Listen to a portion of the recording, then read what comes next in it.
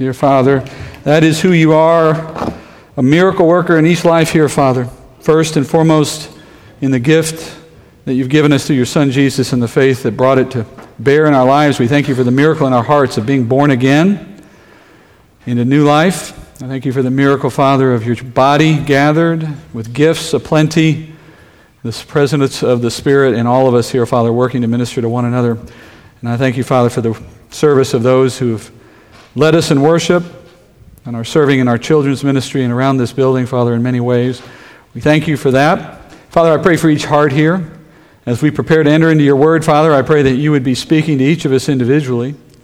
For each of us come with different needs, different expectations, perhaps different thoughts and beliefs. But Father, you can unify us in one spirit by your word, and I pray for that. And we pray this in Jesus' name. Amen. Please be seated. Welcome, guys. Thanks for being here. My name is Steve. I'm the pastor. I'm here to teach you the Bible, and I'm hoping that you're ready to learn. We're in Matthew chapter 27.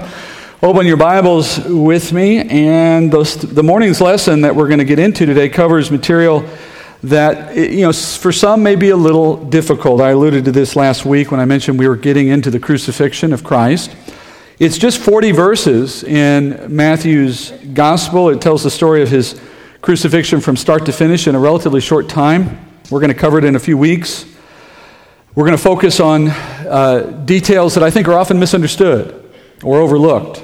Last week when we concluded our study, we were at the moment where Pilate was washing his hands of the decision to send Jesus to the cross. Today we're going to pick up again at that point in the scene. And as we go forward in these 40 verses, I want to focus on several key aspects of the story. First, I want us to understand, at least to some degree, what Jesus experienced. Although obviously, we can't fully appreciate the horror of what it was like. And I intend to explain the circumstances in some detail, yes, but I'm not going to dwell on the gore any more than is necessary. Here's our purpose in that. Our purpose is to understand what happened sufficient to appreciate why it had to happen that way. And the second thing I want to do as we go through this is understand the question of why did he need to suffer in the first place on his way to death? I raised this question a few weeks back, and at that time I said there were two reasons in Scripture why Jesus' suffering had to happen in addition to his atoning death on the cross. I gave you one of those reasons out of 2 Peter last time, and today we're going to look at the second reason for why that had to happen.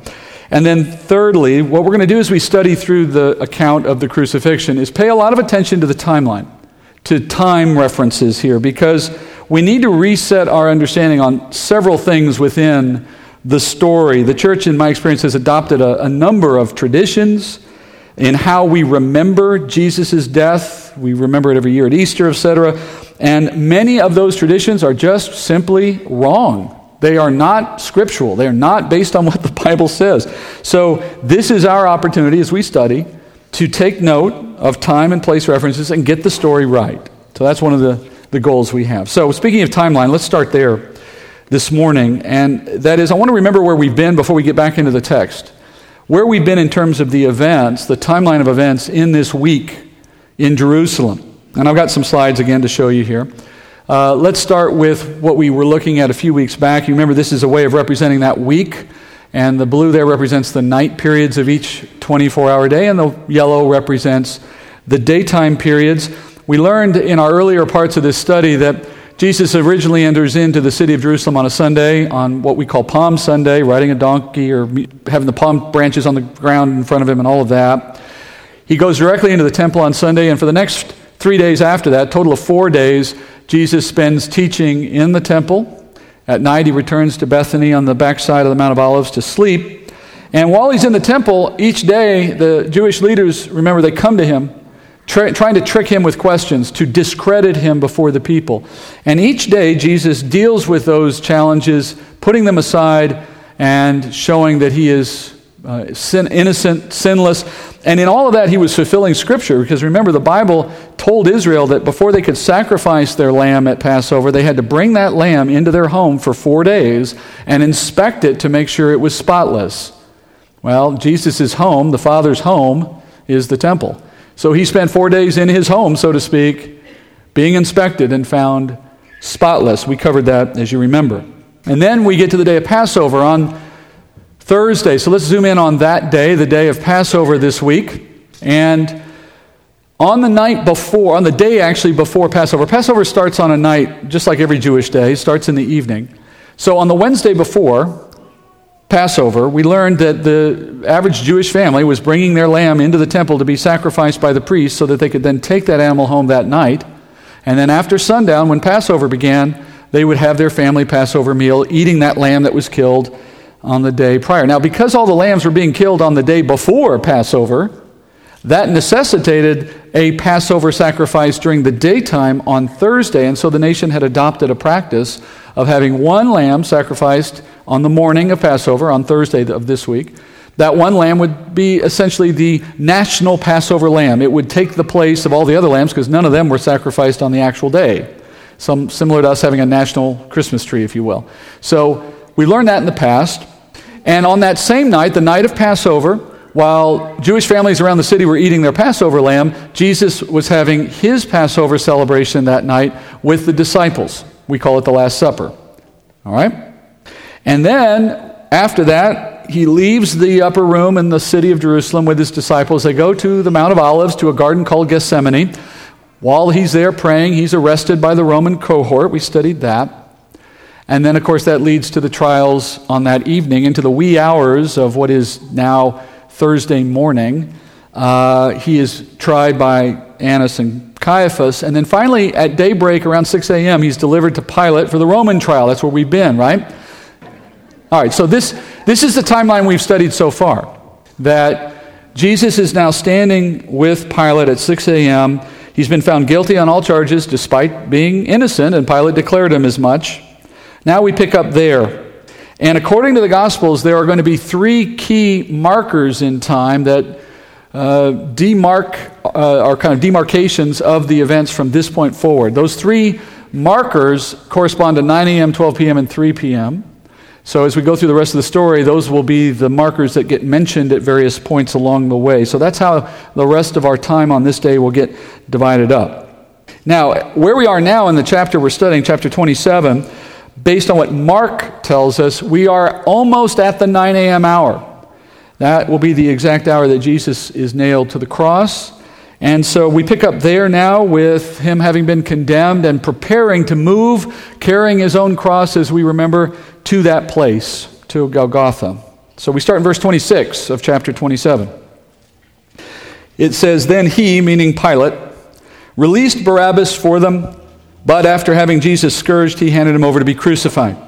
Then the soldiers of the governor took Jesus into the praetorium and gathered the whole Roman cohort around him. They stripped him and put a scarlet robe on him. And after twisting together a crown of thorns, they put it on his head and a reed in his right hand, and they knelt down before him and mocked him, saying, 'Hail, King of the Jews!' They spat on him, and they took the reed and began to beat him on the head. After they had mocked him, they took the scarlet robe off him, put his own garments back on him, and led him away to crucify him." All right, so after he fails to convince the crowd to release Jesus, Pilate now reluctantly agrees he's going to release this career criminal Barabbas. Last week, you remember, we learned that this man's real name was Yeshua, son of the Father. Barabbas in Hebrew, Bar-Abbas, means son of Abba, Abba's father. So his name was actually Yeshua, son of the Father, and that is the same basic name as Jesus. Jesus is also Yeshua, the Son of the Father in heaven. And the reason God arranged for these two men to stand opposed to one another with similar names was to make the point that one, Barabbas, represents one side of humanity, the guilty, that is, everyone who's descended from Adam, who are all dead in their sins. That's our representative, if you will. And then on the other side of Pilate stood Jesus, who represents those who are born again, children of God by faith in Jesus Christ. And the world faces this same choice all the time, day in and day out. You can either choose rebellion to God, as Barabbas represents, or you can choose righteousness found in Christ, as Jesus represents. And what's interesting about that moment is it also, in how it turns out, with Jesus going to death and Barabbas released, it's also a beautiful picture of the gospel. One man, Jesus, condemned, though innocent, and receives the punishment that he did not deserve so that the guilty could be set free. That's our story, right? So as Matthew says, Pilate hands Jesus over to be crucified. He also says it happens after he's scourged. You notice that he's scourged and then crucified. And so in verse 26, but we know from the other Gospels that is not actually the correct order of the events here. Although Matthew and Mark both put it this way, they're just summarizing the whole of what happened. They're not really trying to give you the detail. John, who wrote his Gospel years later, comes along after these men to fill in those details for us. And what John tells us is Jesus was actually scourged at an earlier point in these events, back in the middle of that back and forth with Barabbas, when Pilate was trying to get the crowd to choose Jesus for release.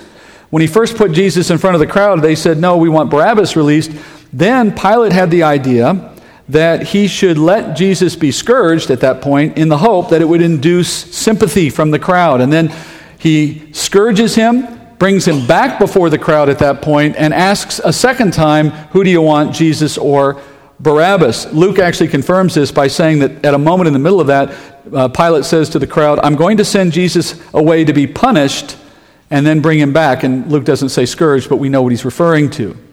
So it's only after he's been scourged that he comes back before the crowd and then is condemned and then led off to be executed on the cross. So what you're learning is, if you look at the passage I just read, verses 27 through 31 actually happened before Jesus was condemned to death.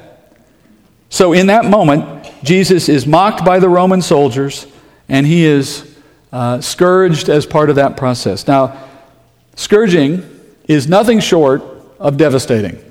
It's a form of whipping, yes, but the Roman form of it was something different altogether. The Romans would scourge a prisoner using a leather whip, so it had a hard leather handle, and it wasn't very long. If you've imagined it like Indiana Jones or something, that's the wrong image. It was probably only about 18 inches to 24 inches in length as far as the whip goes, and it had a handle with a series, 5, 6, 7, 8 strands of leather on the end of it. So it was a collection of these things. The soldier had to be very close to Jesus to whip him. And on the end of each of these leather strands, the Romans tied either a metal ball or pieces of sheep bone that were very sharp.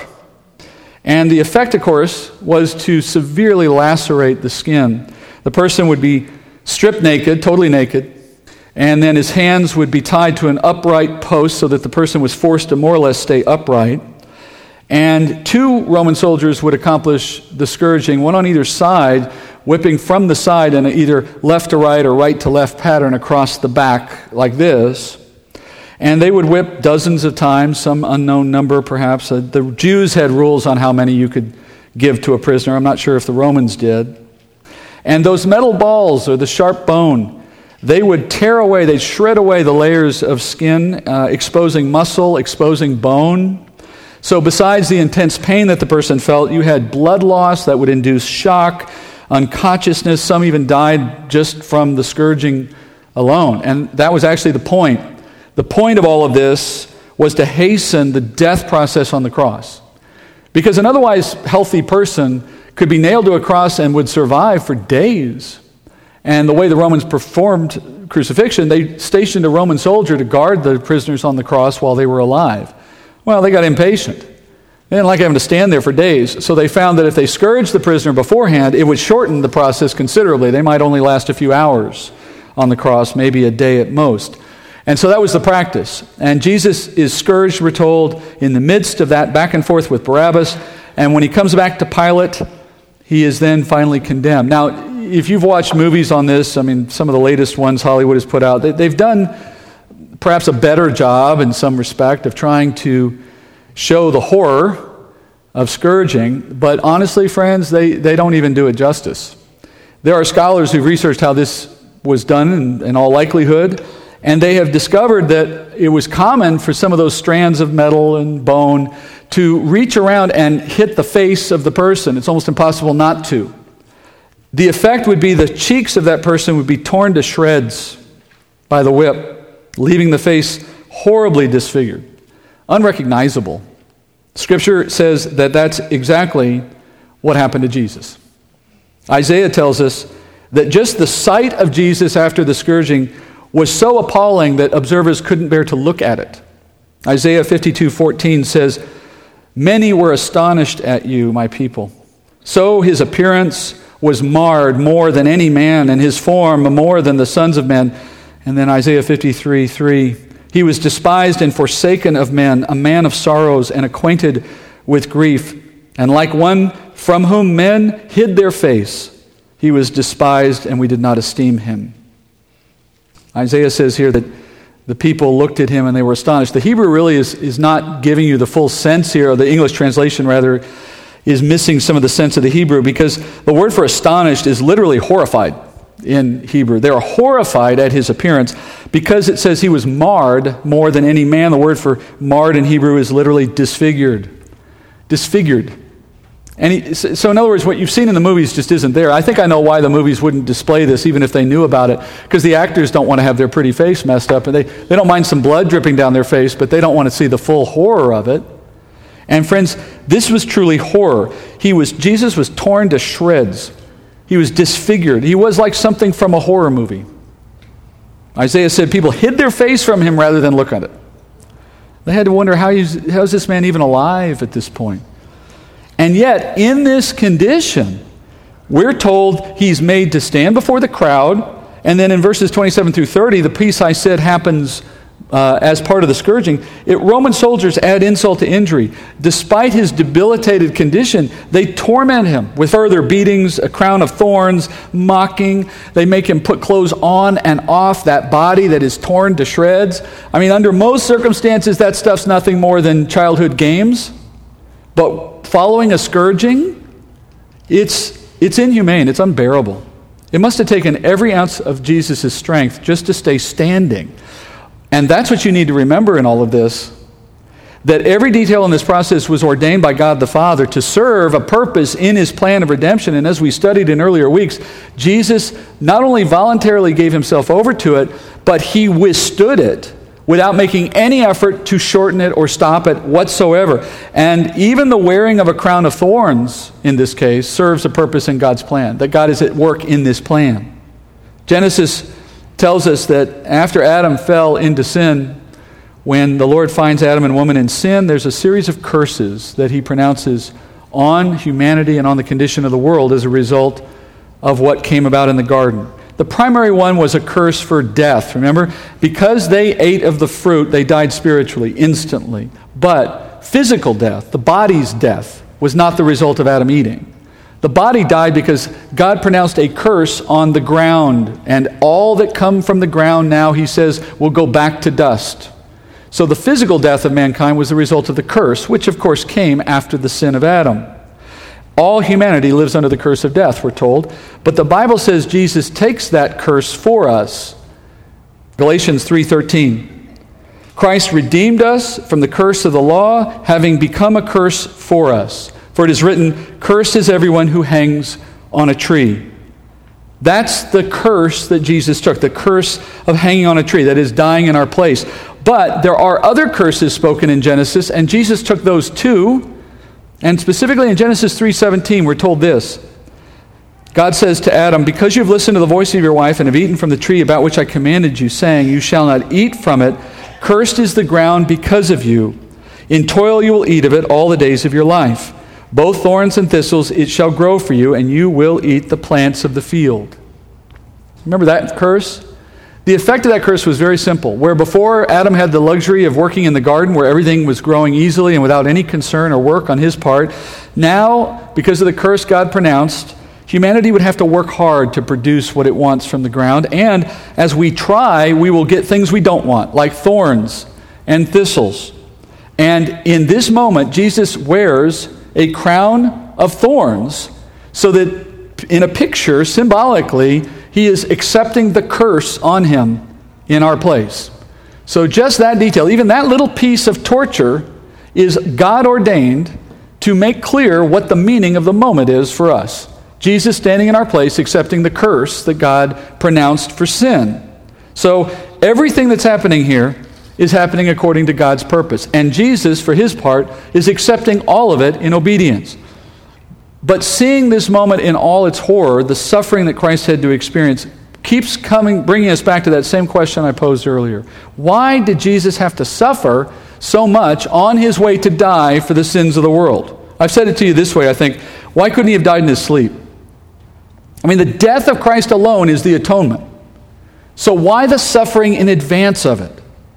Last time I raised this question, I gave you one of the answers, and I gave it to you from what Peter writes when he says that Jesus was setting an example for us in how suffering should be approached by a Christian. Suffering for righteousness' sake. Paul says, all who desire to live a godly life will be persecuted. And when that happens to us, whatever way it comes, we're supposed to look back on how Jesus suffered in his own circumstance of unjustly receiving persecution. What did he do when people came against him for being righteous? And the answer is, he submitted to it willingly, knowing it was the will of God. And in that willing submission to suffering, he could become useful to God in some good work. Obviously, in Christ's case, it was for the work of redemption. But in our case, it will be for another kind of work, but in some way, a witness, a testimony, an encouragement, something will be useful in what we do as we respond in obedience to suffering. That was the first reason. Today you get the second one, and the second one comes from Paul's letter to the Romans. In Romans chapter 3, verse 24. And if you want to look there with me, it might be helpful. You don't have to, but it's in 3:24. Paul, at a point in that chapter, as he's talking about the gospel, he moves to this interesting comment about the suffering of Christ and its part in the gospel. He says, we are justified as a gift by his grace through the redemption which is in Christ Jesus, whom God displayed publicly as a propitiation in his blood.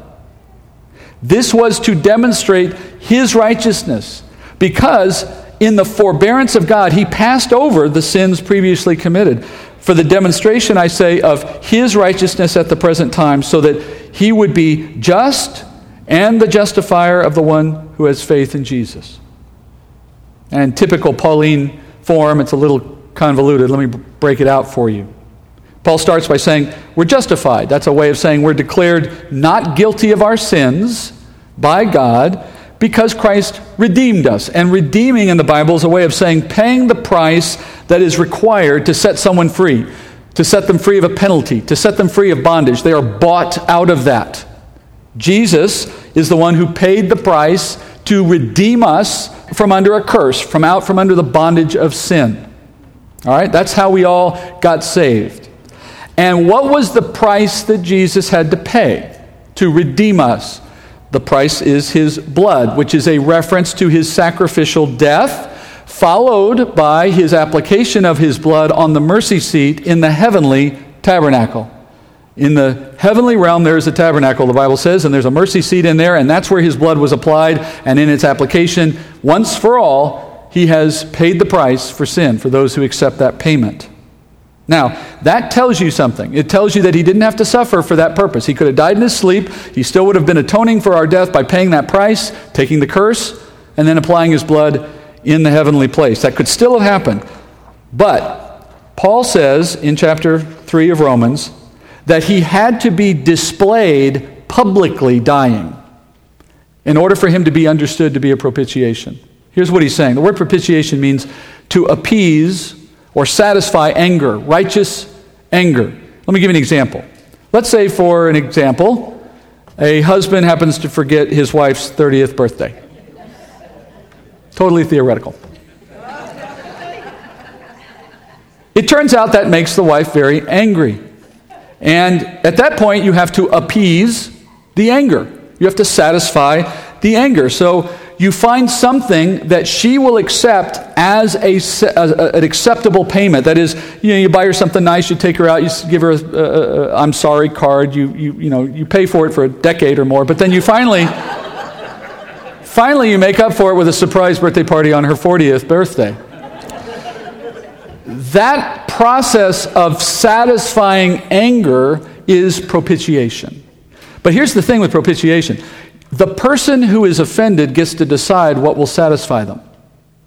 Right? You can't turn around to someone and say, well, I'm sorry I upset you, I'm going to buy myself a car, hope that makes you feel better. No, it wouldn't have any effect, right? Because it's not up to us. That is why we cannot decide for ourselves how to satisfy God. The Bible says clearly that God will accept only Christ's death as an appeasement, as a propitiation for us. That's why not all roads lead to heaven. That's why you cannot work your way to heaven. You don't get to decide what God will accept as a proper satisfaction for your sin. He decides, and what he decided is that his son's death alone is his propitiation, his acceptable payment. All right, so in Romans 3, Paul says this, that God wanted us to understand that. So, think about it. If Christ had died in some other way, like he dies in his sleep, he's secretly shuttled away, his blood is applied in the heavenly, we never see or hear any of it, never see his blood, never see his death. All we know later is an apostle says, because that happened, you get to be scot-free of your penalty. You don't have to pay your price. It would still be true, but how would you know? How would you know? In other words, without a public display of God's wrath against sin, you neither understand what propitiation required, nor do you understand that God was working to achieve it in Christ. In fact, Paul says in Romans 3, he would not have been perceived as just, as righteous. We see God as being just because he has done what was required for sin, but he did it in Christ and not in us. That's why Paul says he can be seen as both just and the justifier, that is, the one who sets free those who have faith in Jesus Christ. Now we can see it, right? You can now see the effect of sin. You can see in the disfiguring, bloodied abuse that Jesus took, the visceral wrath of God. Now, I am not suggesting that his suffering was sufficient to cover what you would have experienced had you gone to your grave without faith. No, you would have had an eternity of suffering. I'm not trying to equate the two, neither is Paul. The point was to make a demonstration, Paul says in verse 26. It's a demonstration of his righteousness. It was an attempt for him to show us what sin requires so that we can understand the value of what Jesus offers. That's why he had to suffer publicly. God cannot turn a blind eye to sin. Sin deserves God's wrath, but Jesus took it for us. And you see that in his experience. You're forgiven because Jesus stood there and took the death process for you, the wrath of God for you, the justice that you deserved. He took it.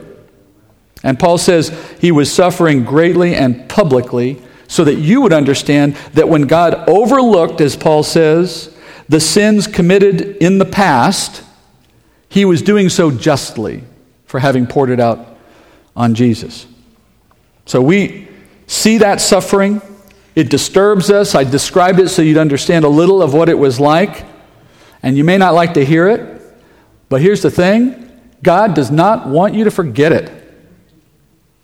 Because the sin that made that treatment necessary is not just the sin you did last year or the sin you did before you were saved. It's the sin you're going to do later today or tomorrow. I want you to allow the appreciation of Christ's suffering to cause you to pause the next time you contemplate a moment of sin. I'm not suggesting you're piling on the suffering. The suffering has happened and it's over. But by the same token, should you give more cause for it? Have you struggled enough against it in light of what it took to cover it? The writer of Hebrews says it this way in a caution to the church. He says in Hebrews 12:1, "Let us lay aside every encumbrance and the sin which so easily entangles us, and let us run with endurance the race that is set before us, fixing our eyes on Jesus, the author and perfecter of faith, who, for the joy set before him, endured the cross, despising the shame, and sat down at the right hand of the throne of God. For consider him who endured such hostility by sinners against himself, so that you will not grow weary and lose heart. And yet you've not resisted to the point of shedding blood in striving against sin." It's a very convicting message if you understand what he just said. He said, Jesus endured hostility, and he fought against the temptation to avoid it. Think about that for a minute. We've talked about this before. He had at any moment, Jesus could have called down a legion of angels. One word out of his mouth, and the whole thing stops. Do you not think when he's tied to that post and his cheeks are getting shredded, that he's not thinking to himself, I'd like to put an end to this right now. That was his temptation to sin. You think you've been tempted to sin? What do you think you'd feel like if you were in his situation under those circumstances? That was temptation, and he withstood it. He fought back against that temptation. And then the writer says, you know why he was doing that? It says, so that we would not grow weary and lose heart in our own struggle against sin and become entangled by it. If you think that you've done enough in your life to resist the sin that is still in your life, whatever it is, the writer says, you haven't resisted to the point of having your face shredded, have you? That's what he means when he says to the point of blood. He's talking in reference to the whole of the crucifixion. He's saying, you think you've worked hard enough at it? Think about how hard Jesus worked on your behalf in that moment to avoid sin so that he could go to the cross spotless and be an acceptable sacrifice. You have not suffered as much. And it's not a game, it's not a challenge. You're not supposed to try to suffer. The point is this: every time we face that moment, we ought to reflect on what it took to put us into grace in the first place and ask ourselves, can we do a little better? Can we resist a little more the temptation to fall into our common patterns of sin? Now, here's the good news in all this. You can fail, and it's not going to change where you're headed because Christ did the work, right? We understand grace. You're not working your way to heaven, and you're not keeping your salvation by your work. That's not even the point. The point is, knowing what was done for you should change how you live now in light of it, and fight hard against the temptation. Now, you know, the power to stop sin in your life is not yours.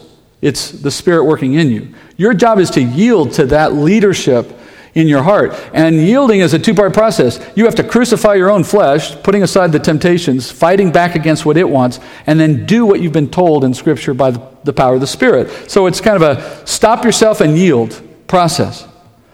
But what we're learning is the pain, the suffering, the grotesque disfigurement of Christ was God's demonstration to you of what wrath for sin looks like, and knowing it's been poured out on him instead of us should give us cause to live differently for the sake of our testimony and out of nothing more than a thankful heart.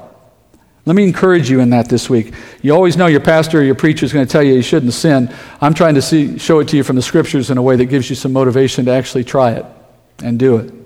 Back in the text, Matthew verse 31.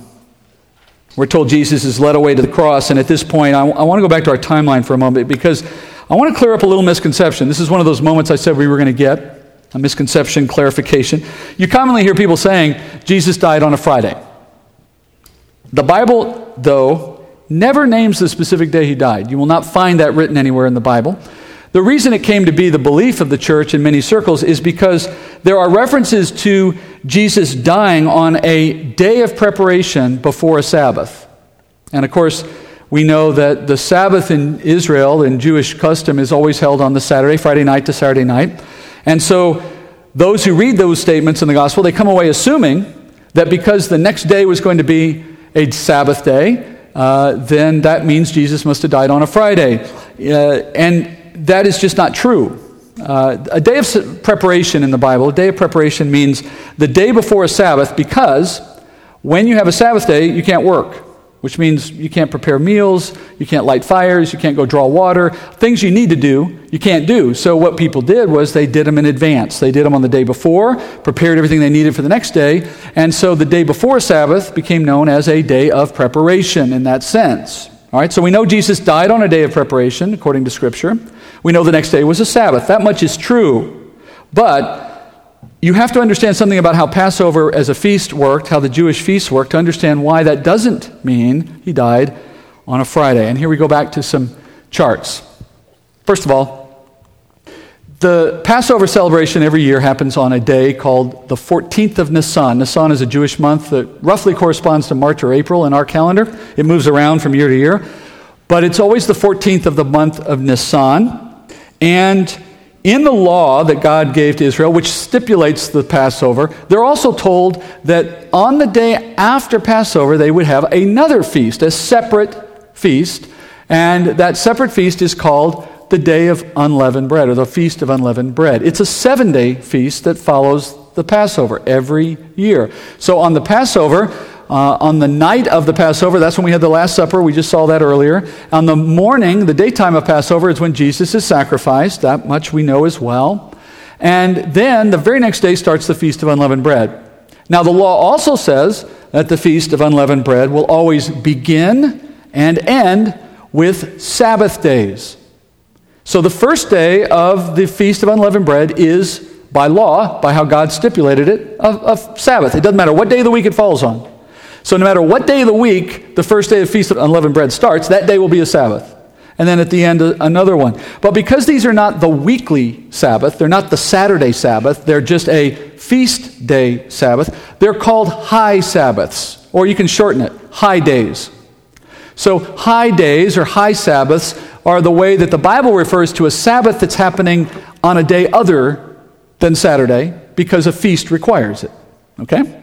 So we get confirmation from John's Gospel that that's what's going on in this year.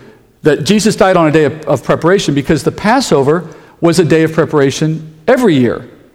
Think about that. If the day after Passover is always a Sabbath, because that's the first day of unleavened bread, then the day of Passover is always a day of preparation. It does not matter what day of the week these things fall on. Passover is always a day of preparation for the next day's Sabbath. John says this, speaking of the day Jesus hung on the cross.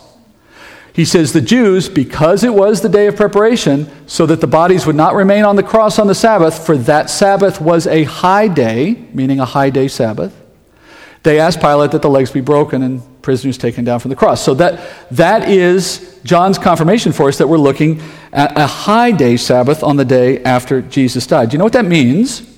That means that Jesus could have died on any day. The next day was a Sabbath no matter what. But it tells us something else. Do you know of the 7 days you have to pick from, there is one of those 7 days that he could not have died on because of this? I'll give you one guess what day is impossible. Friday. Because if he had died on a Friday, the next day would not be a high Sabbath, it would have been a weekly Sabbath, a regular Sabbath. Because John specifically calls it a high Sabbath, he calls that out in order to make sure you understand why it was happening. That tells us it is not Saturday. The one day he could not have died on is Friday because the next day is not Saturday. It is a high Sabbath day. All right? And then just to finish this off, the question then is, could he die on a Friday? No. So then, what day did he die on? Now, we're going to get back to this because at the beginning of chapter 28, we're going to come back to this and finish this, and I'll show you why it is we know he died on a Thursday. Now, I'm telling you that now, but I'm going to show you why next time we get onto this topic. But in the meantime, just to fill this out, you can, I guess, trust me for now if you want. He dies on a Thursday. Friday is a Sabbath. Well, guess what the next day is for Israel after that Friday? It's a normal weekly Sabbath. And in this case, it means that on the year Jesus died, there were 2 Sabbaths back to back. And yes, that can happen. Just because you have high Sabbaths doesn't stop the regular Sabbath.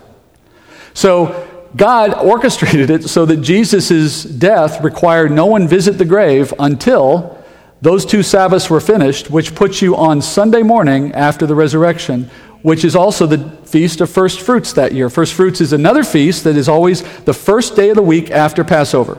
Sunday is the first day of the week. So, in the year of Christ's death, God orchestrated it so that no one could disturb the grave until Jesus was gone. All right, now, this may surprise you. I mean, obviously, many in the church still follow a tradition of Good Friday, right? The day we remember that Jesus died. But now you can see that tradition is entirely inaccurate. We have been remembering the wrong day picked basically because of a misunderstanding out of what the Sabbath day meant in the Gospels.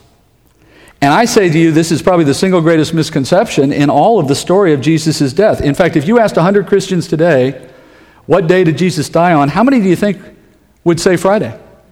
95? 98? 100? And yet they would all be wrong. And the fact is so simple and obvious in the Scripture, it's staring us in the face. Remember, there is no verse that says he died on Friday.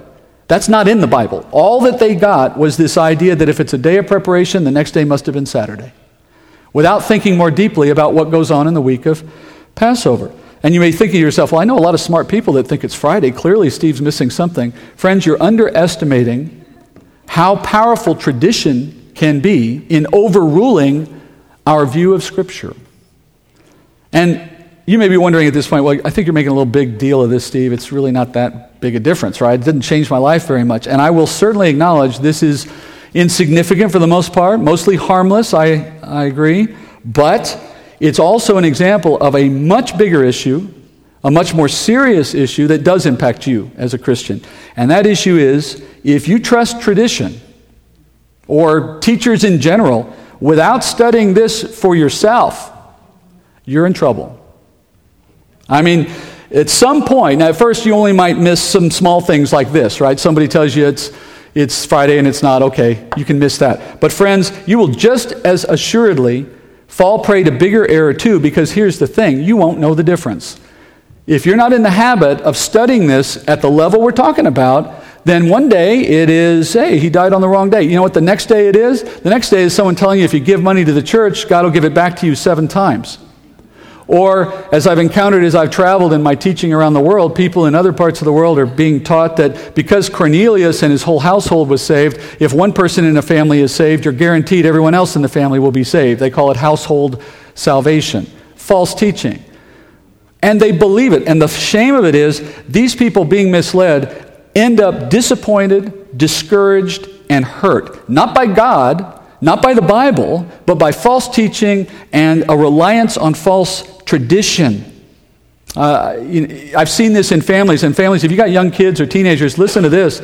I have seen cases in which the family, being Christian, taught the kids what they were being taught in church by tradition or whatever came along. They didn't check the Bible. And those kids are not dumb. Most kids are not dumb. And they find out sooner or later that what mom and dad was telling them, it wasn't true. Unfortunately, in some cases, those same kids look to that as opportunity to rebel against the whole of it. Right? How much else is wrong? How much more of it is a lie? Oh, it's all just made up. Look, you can't trust anything in the church anymore. You want to discourage a kid? You want to make him cynical? Feed him tradition. Because when it fails according to the Word of God, that child will look at you and they'll question everything. And rightly so. Let me suggest to you that we are all carrying, potentially, bad assumptions, bad traditions, and bad teaching that we have collected over the years from, in some cases, well-meaning, though misled leaders and teachers.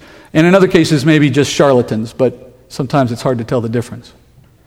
And don't think that because you grew up in church, or you have gone to a Bible church, or even that this is a Bible church, don't think that you are immune. Let me ask you, how many of you walked in here today thinking that Jesus died on a Friday?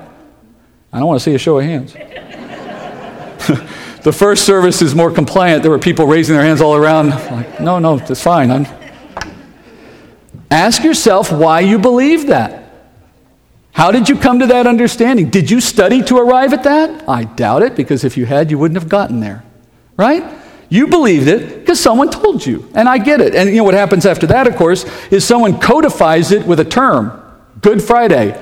They make it a holiday, and all of a sudden it's cemented at that point. I mean, who's going to challenge it once it's become that ingrained in our culture?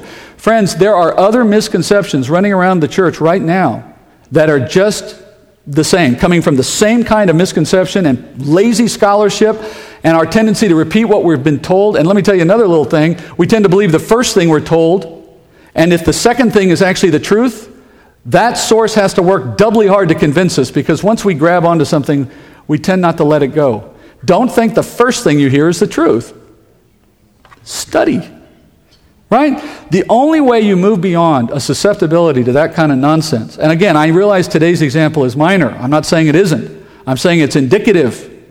It's illustrative of what can happen. Don't think that it can't happen to you. The solution is you have to have a teachable heart and you have to study the Bible. There is no other way. And I have found people that have had a teachable heart, but they won't study their Bible, and those are people who are susceptible to getting their teaching from anywhere. They'll just as easily take something from Oprah as they will from what they hear in their church. They'll watch TBN and every other channel they can find, and they collect this amalgamation of nonsense, which is a mixture of Scripture and who knows what else, and their lives just sort of wander to whatever the latest teaching is. Friends, you don't want to be that person. But I've also found the opposite, and it can happen in a Bible church.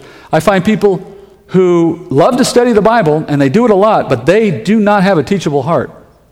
And those are folks who will reject out of hand anything you tell them. It is not what they already want to believe. And I hope there's no one like that right now with respect to this issue. Jesus did not die on a Friday. I'm sorry.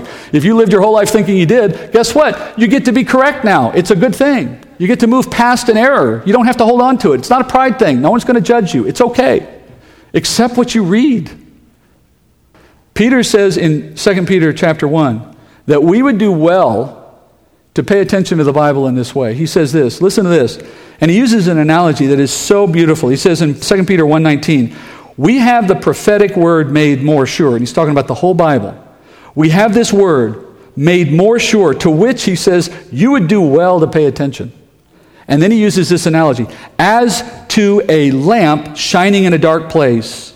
And then he says you do it until the day dawns and the morning star arises in your hearts, meaning that's a reference to Jesus' second coming. So the simple point is, do it and don't stop. Now look at that analogy again. He says, you want to look to the Word of God, pay attention to it in the way you do a light in a dark place. Think about a moment where you might have gone into some incredibly dark place, a cave, I don't know, a closet somewhere, and the only light you have is a flashlight. And ask yourself this, where does your gaze fall? Where do you put your eyes? Isn't it where the light is, right? That's the only reason. I mean, where else would you look? What's the point of having the light? So where the light goes is where your gaze goes. You focus your attention on the light.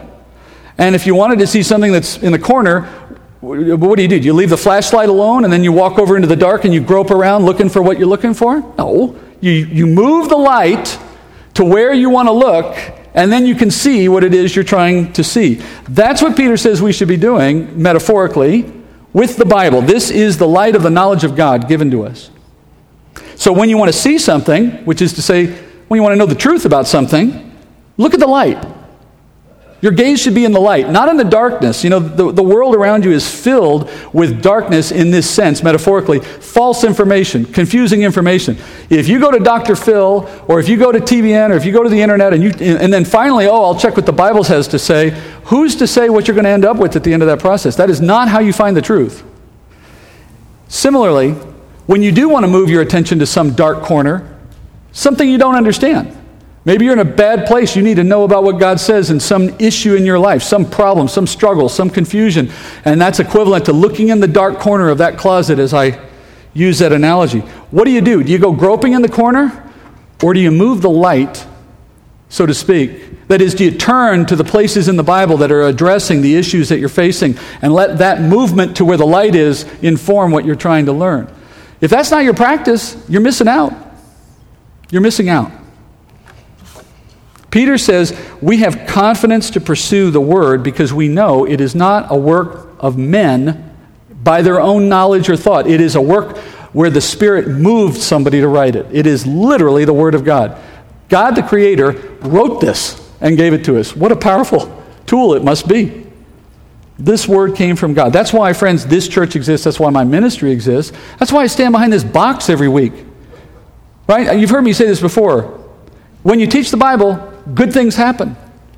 But there's a corollary, right? When you listen, when you learn, the good things can come to pass. It's not just a one-way process. There has to be in you a desire to know what this says.